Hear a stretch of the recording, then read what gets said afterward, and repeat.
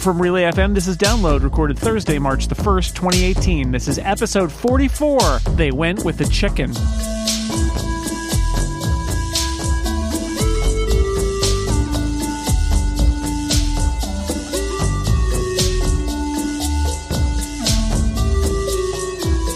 Welcome to Download, a weekly look at the most interesting stories in the world of technology and other stuff you care about. I am Jason Snell, your host. I'm joined by two wonderful guests this week. Florence Ion is back, host of Material and all about Android, and she knows lots of stuff about Android that it's kind of relevant this week because it was Mobile World Congress. Hi, Flo. Hi, and smart home. I actually started covering a lot of smart home stuff now. And we have smart home things to talk about too. Man, there's so much going on. All right. Also joining us, his first time on the show, although he's been on like 90,000 podcasts with me over the years, senior editor at Tom's Guide, my former colleague at Macworld, Philip Michaels. Hi, Phil. Hello, and as I always say whenever I appear on one of these podcasts, someone interesting must have canceled. Yeah, it's strange how that sometimes happens. But we love having you here, though, regardless. Yes, thank you. Okay, topic number one. Let's just do it. Samsung, Mobile World Congress, Barcelona. Apparently the weather was really crappy this time. That's too bad. It's a shame. Galaxy S9 from Samsung. We mentioned this last week. Some specs leaked, but still, we've got the new flagship phone. This is going to be one of the, one or two of the most popular phones in the world. It's a big deal. Similar design to the S8. They did some things. They moved the fingerprint reader so you don't stick your finger on top of the camera, which is a good idea. Snapdragon 845 processor. It's still got a headphone jack, unlike some other phones that we might mention later, and running Android Oreo. So, Flo, what's your first take on the Galaxy S9? The only reason it runs Android Oreo is because it's a new phone, which is just such a Samsung thing. I'm just making a remark about the fact that Samsung did not pass the test on software updates. A lot of the Galaxy S8s are still on last year's. Anyway, it's just... The reason I bring this up is because that's how I feel about MWC this year. I feel like the phone layout has just become, at least in the Android side of things, it still feels like kind of a mess. And it's just like, I don't really want to be a part of that anymore because I've got my Pixel 2 over here. That's pretty great. But I guess as far as the Galaxy S9, I mean, it's really your quintessential upgrade, iterative upgrade, I should say, which Samsung has been doing a lot of the past couple of years. And I think that's also why this year it's kind of like, all right, I mean, I guess this is what February is for now. Every single year is just for Samsung to tell us what the new specs are on the new phone. And how it's incrementally improved it over time. There's a lot of incremental improvement going on in smartphones. I think last time you were on, we talked about this a little bit because the iPhone 10 was a push forward for Apple, but that was after like 2 or 3 years of incremental improvement, right? We actually had this conversation on Clockwise, I recall now, when I was at PC World. We had a similar conversation about a Samsung phone, which it's all coming back to me now. And it's just kind of because that's where I feel the pattern has sort of been the last couple of years. I will say, I was quickly Googling, while you were introing the topic just to kind of see like what the new headlines are on the Galaxy S9. And already like DxOMark, which I know is not the end all be all here, but, they gave it, high ratings, 1 point ahead of the Google Pixel 2. So it's just interesting to see that like, in the Android side of things, the spec war sort of still exists. But as a consumer, I'm like, okay, but I just see a new phone. Why should I get it? Right. It's maybe harder to get excited about incremental spec boosts in where there are other similar phones as well. Still, Samsung is Samsung, and they've got a loyal audience, and they're going to market it. And it's going to sell incredibly well because it's Samsung. Phil, what's your takeaway about the Galaxy S9? I will be a little bit more laudatory, I think. The big story with the S9 is the camera and the improvements there. On the Pixel side of things, on the Android side of things, I should say, the Pixel 2 is clearly the camera champ, and really flip a coin to decide whether the iPhone 10 or the Pixel 2 takes better photos. The S9, I think, is really going to challenge those two phones. We've had a chance to test it out at Tom's Guide, and we've posted a few preliminary shots. It does do what it says on the label by performing well in low light settings, which I think a lot of people are going to like. Some of the coloring might be a little bit off, though not my eye is not so discerning that I look at that and go, but it's a really impressive camera. So the Snapdragon 845 is gonna outperform other Android devices. Having benchmarked a reference design phone myself, it's not going to be as fast as Apple's current smartphones are with the A11 Bionic chip. But it's a nice phone. It's not, if you've got a Galaxy S8, you don't need to rush out and get a new one. But if you actually, if you are looking at a phone, you might want to consider the Galaxy S8, because prices on that are about to really drop with the S9 pre-orders beginning tomorrow. So yeah, I was trying to be more laudatory. The camera is good. It's a very good camera. It's a dual aperture. Dual aperture f1.5 over f2.4, which means it can switch between the two. The way I understand it, it can just quickly switch, give that nice blur focus effect. Mm-hmm. There's also the Bixby component that we haven't talked about. No, sure. Which I know it was a thing that came last year, that was introduced last year, the Bixby voice assistant. But I think it's worth noting that Samsung did mention, DJ Ko did mention that a speaker from Samsung would be on the way. And it's just kind of this quiet thing that's happening, that's bubbling between the surface.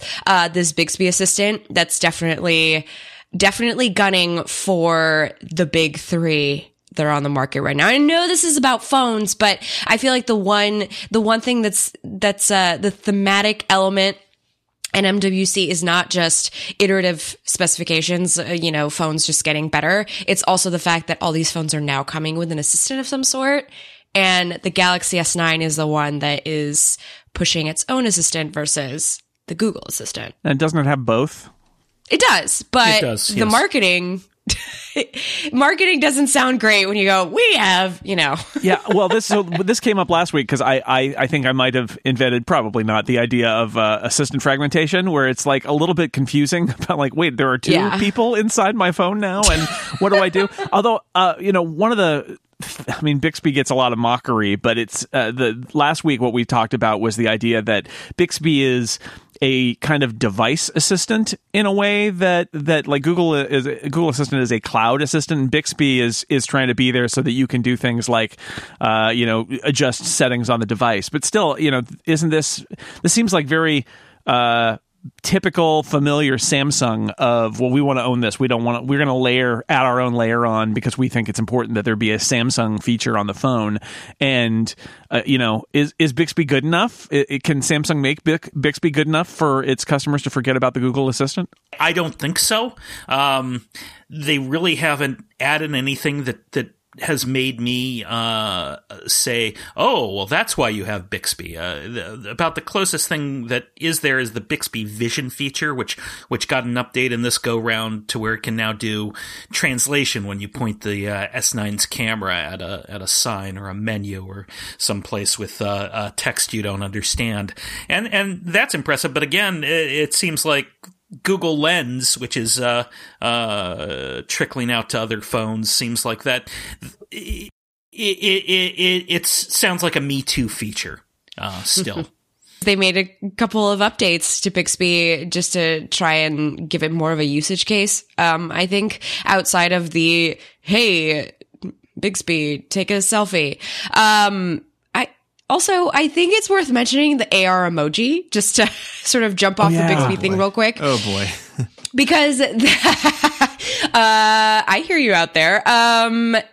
It was a very, speaking of Me Too features, AR emoji. Mm-hmm. I think Isn't it like it's like Animoji, but if your own soulless face were put on a puppet? Yes, and that's actually how Andy Ihnatko described it when we recorded material yesterday. Was like a ventriloquist dummy that looks like it's the person controlling it in kind of like that really creepy way. And I definitely see it with these AR emoji. And I'm sorry, but I did roll my eyes when I heard the announcement about them, because I know that the Animoji on iOS have been very popular. I see it in my own social feeds. I see friends and people I know, like their kids using the Animoji, like having fun with it, which is totally what it's meant for. But just to make this, grandstanding AR emoji, they look like you. I don't know. It just, I don't know. I don't know that it's enticing me much. And they really don't look like you, though. No. Because my colleagues, Caitlin McGarry and Mark Spoonhour both tested it, and the AR emoji that supposedly are them look nothing like them. It's generic man and generic woman, and you can customize it a little bit. And this is why Apple went with the chicken and the robot and exactly. and the poop. Because, you don't look at the poop and go, oh, that doesn't look like me at all. You just go, oh, it's talking poop. Very true. Oh, Samsung. Anything else? Steven, you put in the notes here that it's got like a super slow-mo detection thingy. That sounds interesting. I mean, I like this is.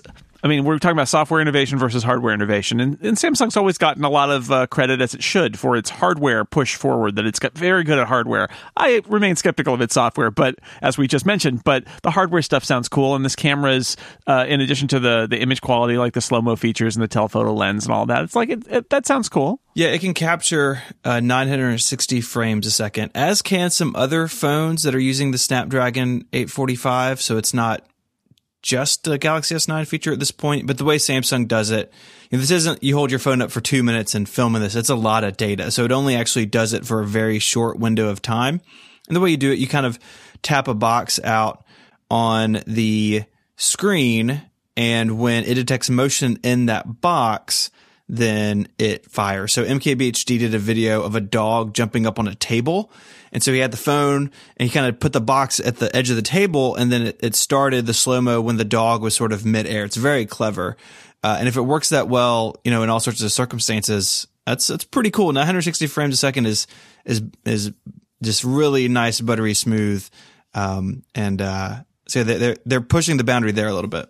Yeah, Sony offers a similar feature on its cameras, but the difference there is that it doesn't have that auto detection. You kind of have to manually operate it, which gets a little bit awkward trying to sense, is this a good moment to turn on the super slow-mo? Oh, no, this is.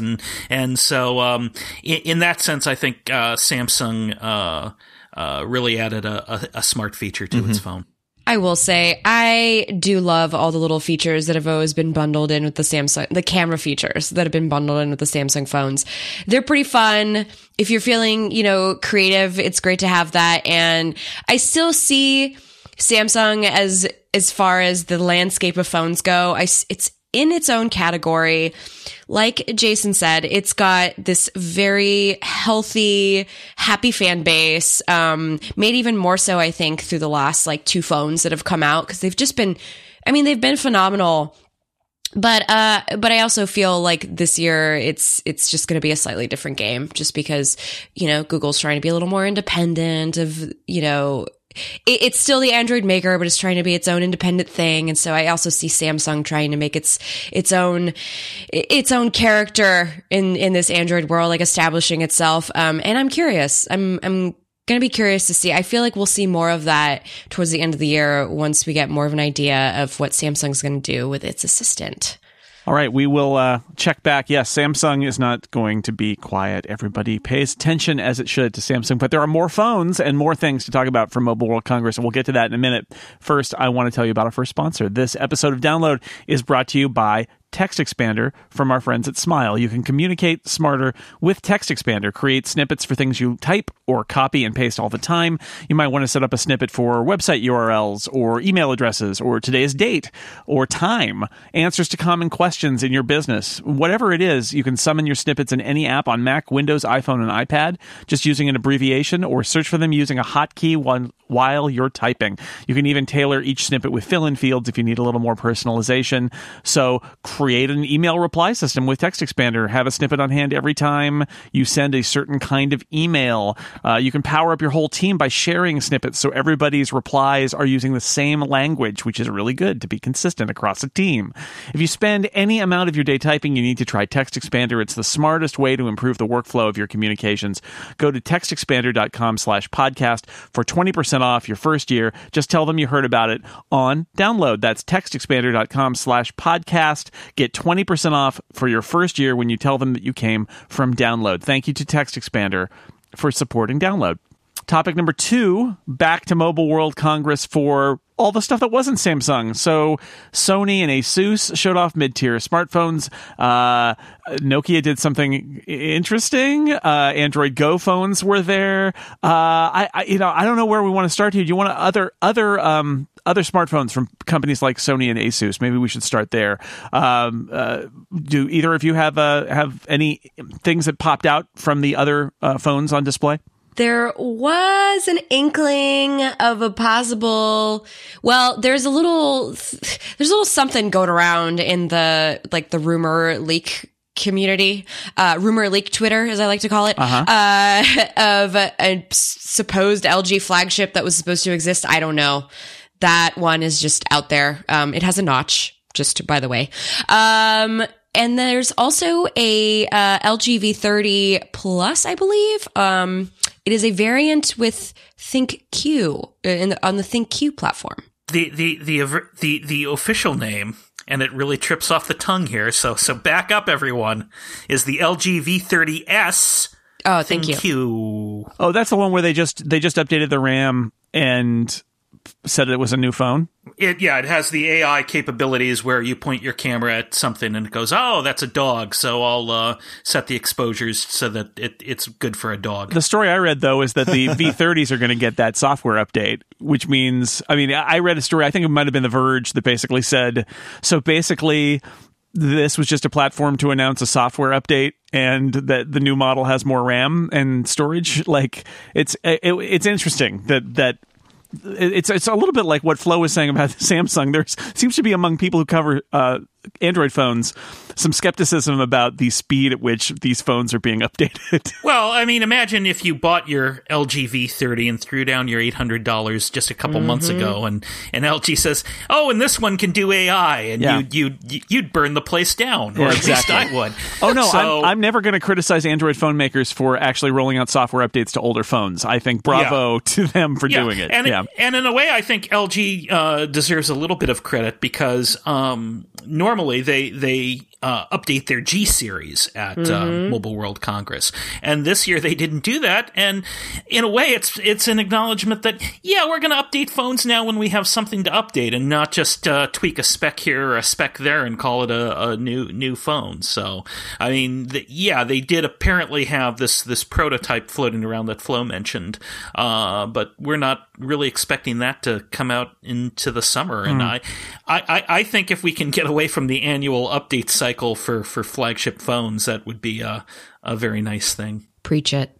Yeah, I'm okay with that too. Should we talk about what the heck Nokia did? Yes, please. Can we talk about the banana phone? Yeah, let's do it now. For those who remember, I can't believe that people refer to this as an old movie now, but some people do. It was The Matrix. You may remember The Matrix from starring Keanu Reeves. Yes, from way back in 1999. So it was the previous millennium. I'll give you that. Filmed in black and white, directed by Billy Wilder. Exactly Cary right. Grant was in it. Yeah, it was Keanu Reeves, Cary Grant. They were the stars. Cary Grant played Morpheus. Anyway, the phone from that cool Nokia banana phone with the slider and all of that was like the hot phone. That movie has lots of Sony mini discs in it too, just to place it in technology time period. If you watch it now, you're like, whoa, mini discs. I think the actual line of dialogue from Keanu Reeves. So, but that phone is back. The Nokia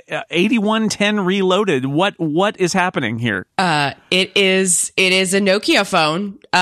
It's, from what I understand, the interface is Nokia, but it actually has the Google Assistant and Google Maps built in, as well as Twitter and Facebook, and Snake, thankfully, because somebody has to play something, and a promised standby time of 25 days. And it's dual SIM, so it sort of like shows you like what market this is meant for. This is less than $100. So less than $100 with Google Assistant and Maps built in, and 25 days of standby time. I don't know. It sounds like the phone that I need to put in like my earthquake kit. There you go. Yeah, it's running the Kia OS, I believe, is the which allows it to do those stripped down versions of Gmail and Google Maps and Facebook. And it could eventually find its way to the U.S. I believe the 3310, which is the rebooted feature phone that they did at Mobile World Congress last year, eventually trickled its way over here. This one, the 8110, also has 4G connectivity. That's right. Which will make it useful here. Interesting bet. I mean, nostalgia is a hell of a drug regardless, but the idea that for some people, maybe so, like a relatively low-cost phone that has amazing standby time and does have some basic connectivity like the Google Assistant and Google Maps and, some other apps, plus, of course, Snake. Not everybody needs or wants a super powerful smartphone, and I can see that argument here. I'm not entirely sure that the market for this is particularly large, but I can kind of see the argument that maybe if you can put the Google Assistant into a phone, that it doesn't necessarily need to run all the apps that are in an app store. If I were a parent, which I'm not yet, I feel like this would be a great phone for the kids who you don't want to give a smartphone to, but you still want to give them some functionality that they need in this day and age. Like, I can imagine turning on the share location functionality on Google Maps, if that's even available on this, and like being able to use that, being able to have Assistant to deal with all like the smart home stuff at home. I don't know. I just think about the future. Now that I'm at this point in my life, and thinking about how phones, the different sort of use cases that we could have for these things in the US, like in a first world place where, we don't all have to have smartphones, do we? I don't know. The kids want to play the games on the smartphones. Although I got to say, my son, we got a phone when he went to middle school, and so he has an old iPhone hand me down.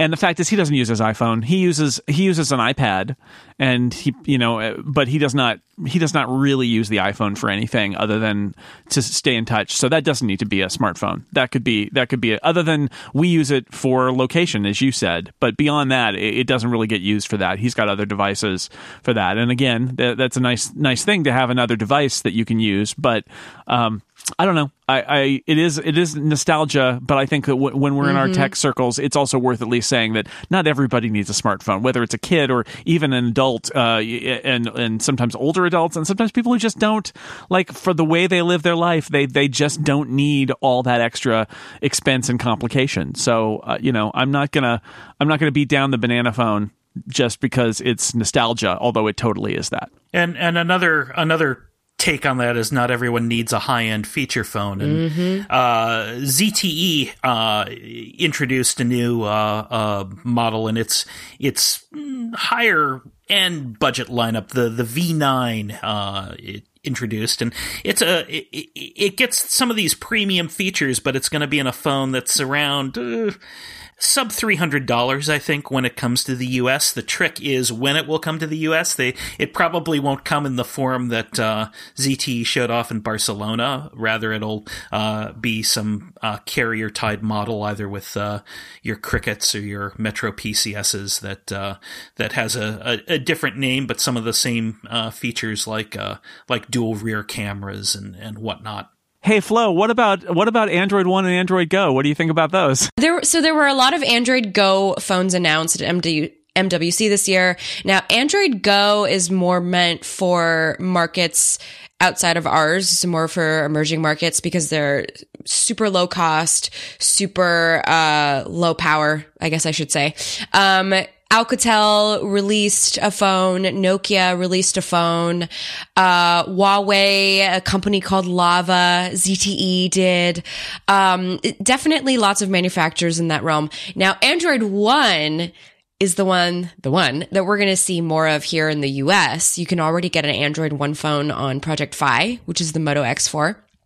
Nokia was a big purveyor in that particular category. So in addition to sort of riding the nostalgia train and launching Android Go phones, they also launched a couple of Android One phones, the Nokia 7 Plus, the Nokia 8 Sirocco, which is just like such a sexy name. I just love saying it.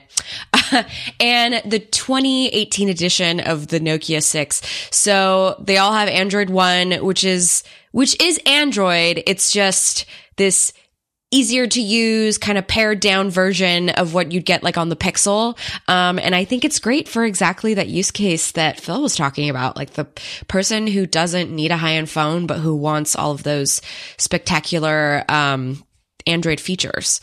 And anything that lets you get on Project Fi without having to pay up for a Pixel is a good addition to the mix. Yeah. And I mentioned Nokia too, because there were a couple of other brands, but there was a Spanish brand called BQ that showed off 2 Android One smartphones, but I doubt we're going to see those here. The Nokia ones though, they look really nice. And I have to say, HMD Global, after having taken over Nokia, they've really done a number on them, like just kind of whipping them up into shape. I like it. I like what I see. Anything else we haven't covered in terms of the phones at Mobile World Congress that you guys think is worth talking about, whether you're excited about it or you thought it was ridiculous? This would be a good time. Last little tidbit is the integrated fingerprint reader into the Vivo Apex concept phone. So this is in the screen fingerprint reader. Yes, that's about the only exciting part. It's just that also had like the pop-up camera, did it not? That is no pop-up cameras.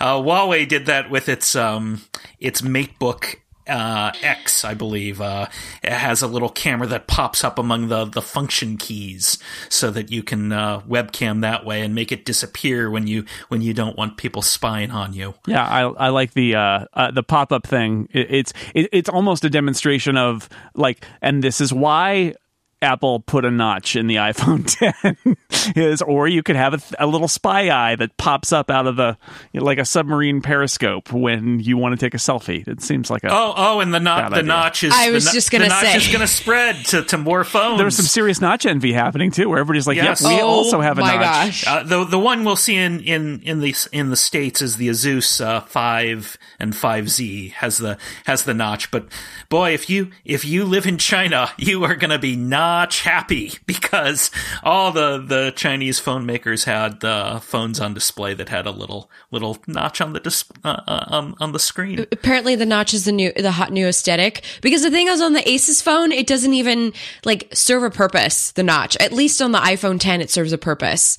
Like, there are things inside that notch. That's the reason that notch exists, for that display to look the way that it does. There are scanners in there. There are things reading your face. There's nothing of that sort in the Asus phone. It's just a notch for a notch's sake. Is notch crazy? Yeah, well, it seems ridiculous because it is ridiculous, but there it is. Like, I don't even know. We have a notch. We all have notches. Isn't it great? Everybody, the notches will continue until morale improves. oh boy. And on that note, I'm going to take another break and tell you about our next sponsor. This episode is also brought to you in part by our friends at Pingdom. Pingdom is awesome because they help keep your website and the sites you love online. Pingdom monitors your site so you don't have to and gives you real-time feedback so you know exactly what's going on at all times. Stuff breaks on the internet all the time. Every month, Pingdom detects about 13 million outages, more than 400,000 a day. So regardless of whether you've got a little website or you're managing a large infrastructure, it's very important to monitor its availability and performance. You don't want your site to be down and know nothing about it until you get that complaint from a customer on Twitter or in an email or something like that, or maybe an angry boss. That's why you need Pingdom. It's easy to get started. Pingdom needs the URL. That's all. Where do you want to monitor? They take care of the rest, and they will alert you immediately when your site or part of your site goes down. Go to pingdom.com/RelayFM right now. You'll get a 14-day free trial, no credit card required, and when you sign up, use the code DOWNLOAD at checkout, and you'll get 30% off your first invoice. Thank you to Pingdom for supporting the show and all of Relay FM. Now it's time for the story you might have missed, something that may have flown under your radar but is worth mentioning. Stratolaunch is a space company led by Microsoft co-founder Paul Allen. They are building a gigantic plane designed to take a rocket into the atmosphere and launch it from the air. When we say gigantic, we're not kidding. It's essentially, imagine two 747s that share the same wing. Yes, there are two fuselages, and the space between the fuselages is where the rocket would go. It's got a wingspan of 385 feet, 6 jet engines capable of carrying payloads up to 550,000 pounds. Well, the Stratolaunch did a next step in its evolution this week. It taxied on the taxiway. Did it take off? No, it did not. But it did go up to 46 miles per hour on a very, very large runway because everything the Stratolaunch does is large. Its hangar is large. Its fuselage is large. Its wheels are large. And its runway is large. But they're hoping to fly it in 2019. I wonder whether the pilot is in the left fuselage or the right fuselage. Or do they have like the pilot in one and the co-pilot in another and they wave at each other?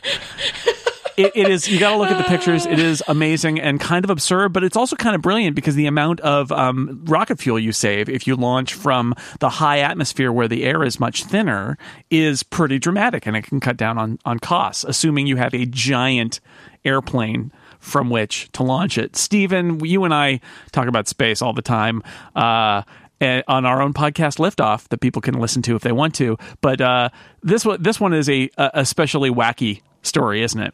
It's not necessarily a unique idea.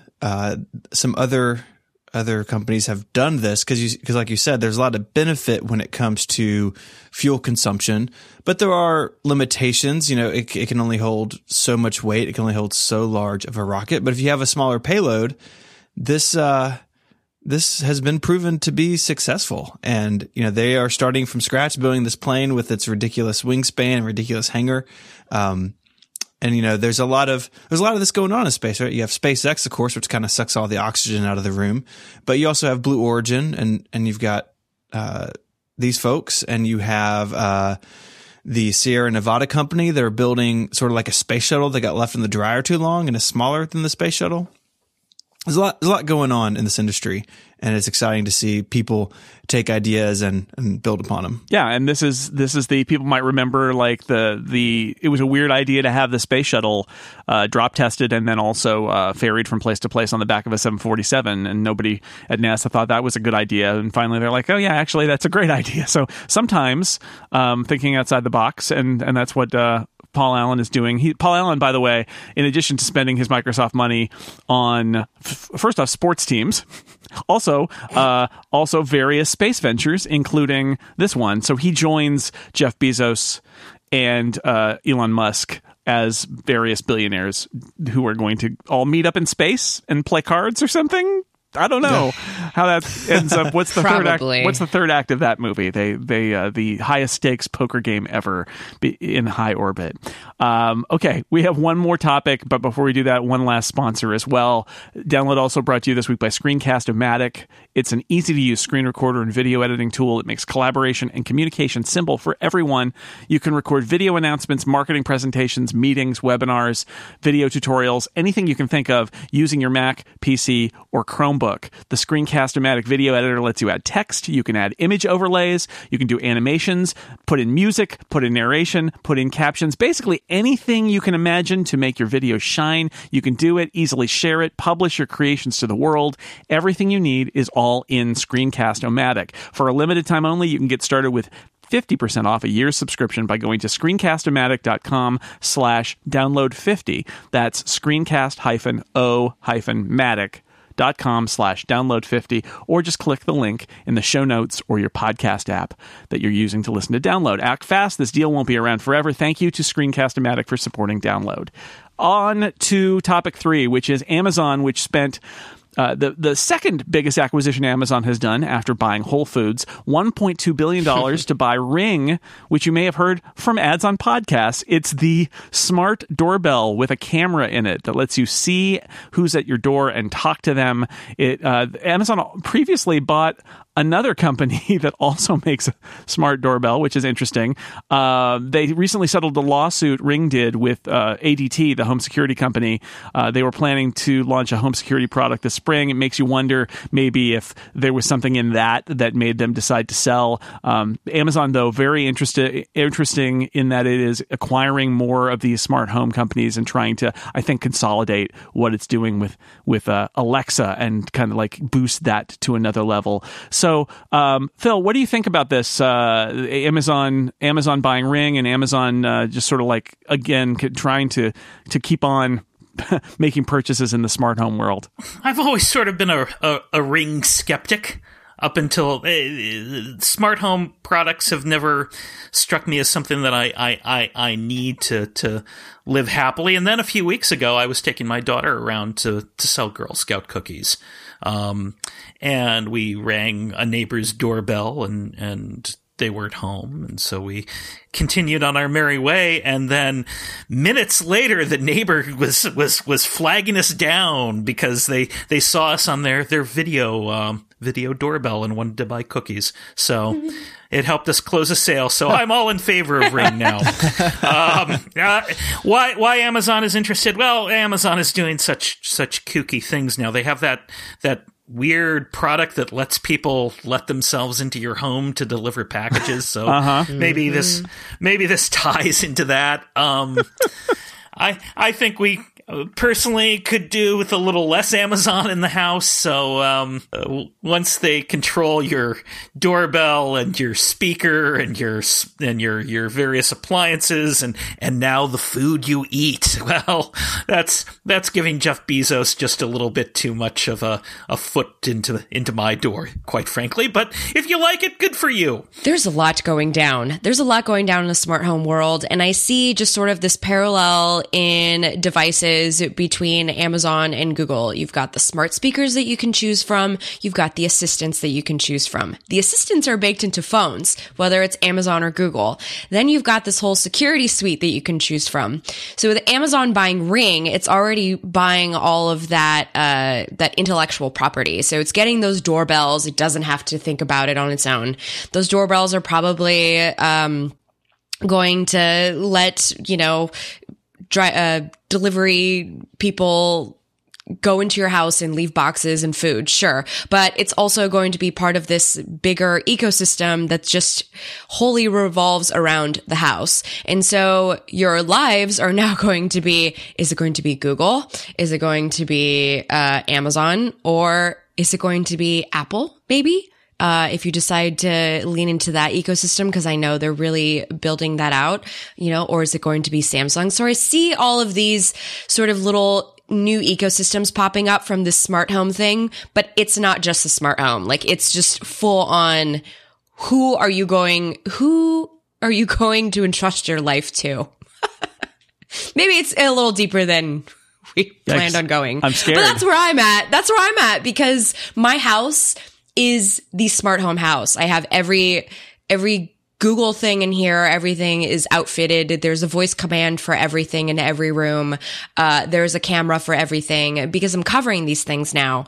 And just seeing the way that this device category is expanding and how quickly it's expanding. So this Ring acquisition is just this is just like the fifth step of Amazon's total like home domination. And there's going to be so much more to this. Bezos sees what's going on with the tech companies. You know, he sees what's going on, what Google's trying to do too. It's going to be a really interesting battle. It's going to be a really interesting battle. I'm thinking of Phil saying I could use a little less Amazon. I think like Amazon literally has this plan where it wants every product that you buy, like that is shipped to you, everything that comes from your local Whole Foods. They want to, they perhaps want to own the delivery service if it's worth it for them that brings it to you, because they're trying out their own planes and things like that. They want to ring your doorbell. If you're not there, they want to auto unlock your door and put the box inside. Who knows? Perhaps they will load your groceries into your fridge. Perhaps they'll check to see what's expired and take it away. I don't know how deep this goes, but like Amazon wants to be completely integrated in every aspect of everybody's life. That's their game plan. But it's okay because the CEO shoots rockets into space and has a giant clock in a cave, so it's perfectly normal activity. He's a clock in a cave. These aren't at all the things a supervillain does. Why would you even suggest that? Yeah, no, you're right. If only he didn't look like completely bald and like, oh no. Oh my God, he is Dr. Evil. It may be. That's another movie from the 20th century, by the way. I just made an Austin Powers reference to go with my Matrix reference from earlier. Ancient it is movies, ancient. Who was in that Austin Powers, Phil? Was that like Charlie Chaplin? I believe it was Buster Keaton and Harold Lloyd teamed up. That's right. That was it. It's a 20th century film. It's old. Well, we'll know Amazon really is serious when they put that second headquarters inside a volcano. Oh my gosh. That's it. That's where HQ2 is going to go. It's going on Nomanison Island. That's where it's going. Yeah. I do think there is something to flow to what you're saying about the tension between sort of what ecosystem you're going to live in. You know, we've had a bunch of Echoes in our house, and I'm reviewing a HomePod. And so that's been in the kitchen, and I unplugged the Echo. And I was pretty careful in buying smart home stuff that it worked with both HomeKit and the Amazon Echo and the sort of skills universe. But even like one for one, they all work. They're such different ways and have different methodologies. Like I feel that stress right now in my household, right? Like that's not everyone's happy with the HomePod. I want to go back to the way it was. And that's before you get to talking about acquisitions, right? Before you just got to pick a universe. But what if all of a sudden your doorbell doesn't work with the smart assistant, you wanted to use? Say Google had bought this instead of Amazon, and all of a sudden the Echo skill was gone. Now you have something that is like literally hardwired into your house that doesn't work with the lady in the canister in your kitchen. Like it's still, I think this is a good reminder. It's still very early days in this market, and to get too cozy with any one ecosystem or any one product does have some sort of risk to it still until the dust settles. Well, and it's expanding fast, though. That's the thing. It's like, I can't believe, even Google now has 3 different smart speakers, which I realize isn't on par with how many Echo variants that Amazon has.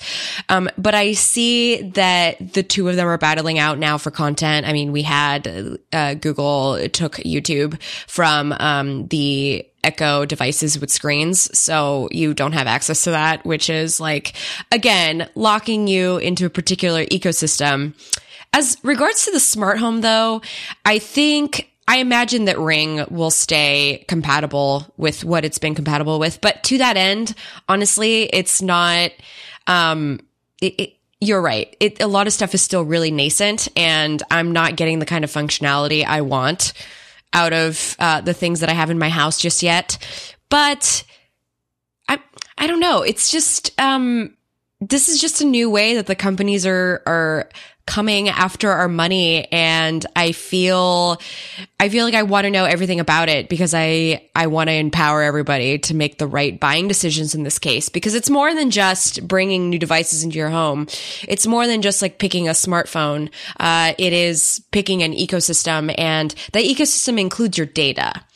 All this stuff is tied to an email address, and the email address is your key to all these things, and that unlocks all of this data. And so I'm really curious what Amazon is going to do with all that data. I'm very curious to know, what is it going to do with all those backlogs of video that Ring has? what is it going to do? Is it going to expand on the little neighborhood features that Ring is doing? Like, I'm very curious about how that's all going to unfold and how that's all going to integrate now that Amazon's going to own this. Yeah, it also depends on Amazon's feelings about Ring. It may just be buying them to pull them in and take all of their kind of big plans and just throw them away because they don't. That's not why they bought them. We don't know whether they, whether they value that stuff or whether this is a little more just we want to take the doorbell off the market and own it now. I don't know. An ecosystem was working well when you don't feel it when you're in it, and then any attempt to leave it, you feel really uncomfortable, which I think is maybe what Stephen is going through, where the Amazon Echo ecosystem is very gentle until the moment that you try to be out of it, and then you realize, oh no, everything is different now. And you've got Apple products in your home, Stephen, a lot of them, and yet suddenly moving to the HomePod from the Echo, you're still feeling the pinch, and that's why everybody's making ecosystem plays, and that's why Amazon ultimately, that's one of the reasons Amazon bought Ring. Is incrementally driving people into their own sphere until we're all there. It's worth mentioning, this is the second smart home acquisition that Amazon's done in 3 months. In December, it acquired Blink, which was another smart doorbell company. See, yeah. So it does sound a lot like what you're saying, like just trying to take the doorbells off the market to kind of shrink it and keep it so the competition's a little more tight. Because now Nest has a doorbell that's coming out this year that's supposedly supposed to, it says extols all these benefits over the Ring because of whatever. It's like the video's more crispy or whatever, and it has machine learning. So it's just, it's going to be something to really pay attention to, especially as consumers, because you're walking into these brick and mortar stores where you're just doing your weekend, catching up on your weekend chores. You're walking into a Lowe's and then you're seeing this giant display of smart home things that you can choose from. And this is how it's being sold now. Like, you need this. This is going to be a part of your house. It's as much a part of your house as the wood and, the paint on the walls. It's interesting. The psychology of all this. The battle, as you put it, the battle for your life, Flo. It will continue until we are all dead. I know it's a little extreme. No. But that's how it. But I feel like that's what. It's capitalism. What can I say? Well, anyway, if you want to know what Amazon's doing next, just check out your local volcano lair. Precisely. And you can find it out. All right. Before we go, I want to give you, now that we've talked about how Amazon's going to control our lives, let's calm down with the Fuzzy Puppy update. First off, I want to say there was a fun story about why this is not a Fuzzy Kitty update, which it could be. The New York Times did a story about why so much more scientific research is done on dogs than on cats. And the punchline is basically dogs are happy to give consent for testing and cats refuse, it's a little more complex than that, but it is a really fun story. Anyway, that's not the Fuzzy Puppy update. The Fuzzy Puppy update is that puppies have stood the test of time. A new analysis, see again, here's a scientific study on dogs, of 14,000-year-old canine remains has shown the earliest evidence of the bond between the humans and the doggies. The dog was buried and seems to have received care for several ailments before its passing, according to a study published in the Journal of Archaeological Science. This shows an emotional attachment to the dog and that prehistoric humans were caring for it. Yes, the bond goes back at least 14,000 years, if not more. That makes me so happy. That's right. Fuzzy Puppy update. Thank you, Stephen, for finding the happiest story about a dog who died that I can recall. I do what I can. Take that, Old Yeller. Here's what to look out for in the week ahead. The Geneva Car Show kicks off on March 8th. Who's going to Switzerland to... never mind. Nobody. I'm pretty neutral about that. Oh, no. Boy. That brings us to the end, though, of this edition of Download. Flo, Ion, where can people find all the stuff you do? I tweet every day at that Flo. Daily tweets. Whee! Daily tweets. And I am covering smart home for Tom's Guide and Review.com. So check me out over there. Just Google my name and those sites. All right. You'll find my articles. Awesome. And Philip Michaels, where can people find you and the stuff you do? They can find me at tomsguide.com, and you can read all about our Mobile World Congress coverage there, our Galaxy S9 coverage, And follow me on Twitter at Philip Michaels. There's just one L in Philip, and mash that like button. Yeah, there you go. And I am your host, Jason Snell. Stephen Hackett has been your producer. Thank you, Stephen. Thank you. And until next week, we will keep watching those headlines so you don't have to. Off to Switzerland. Goodbye, everybody.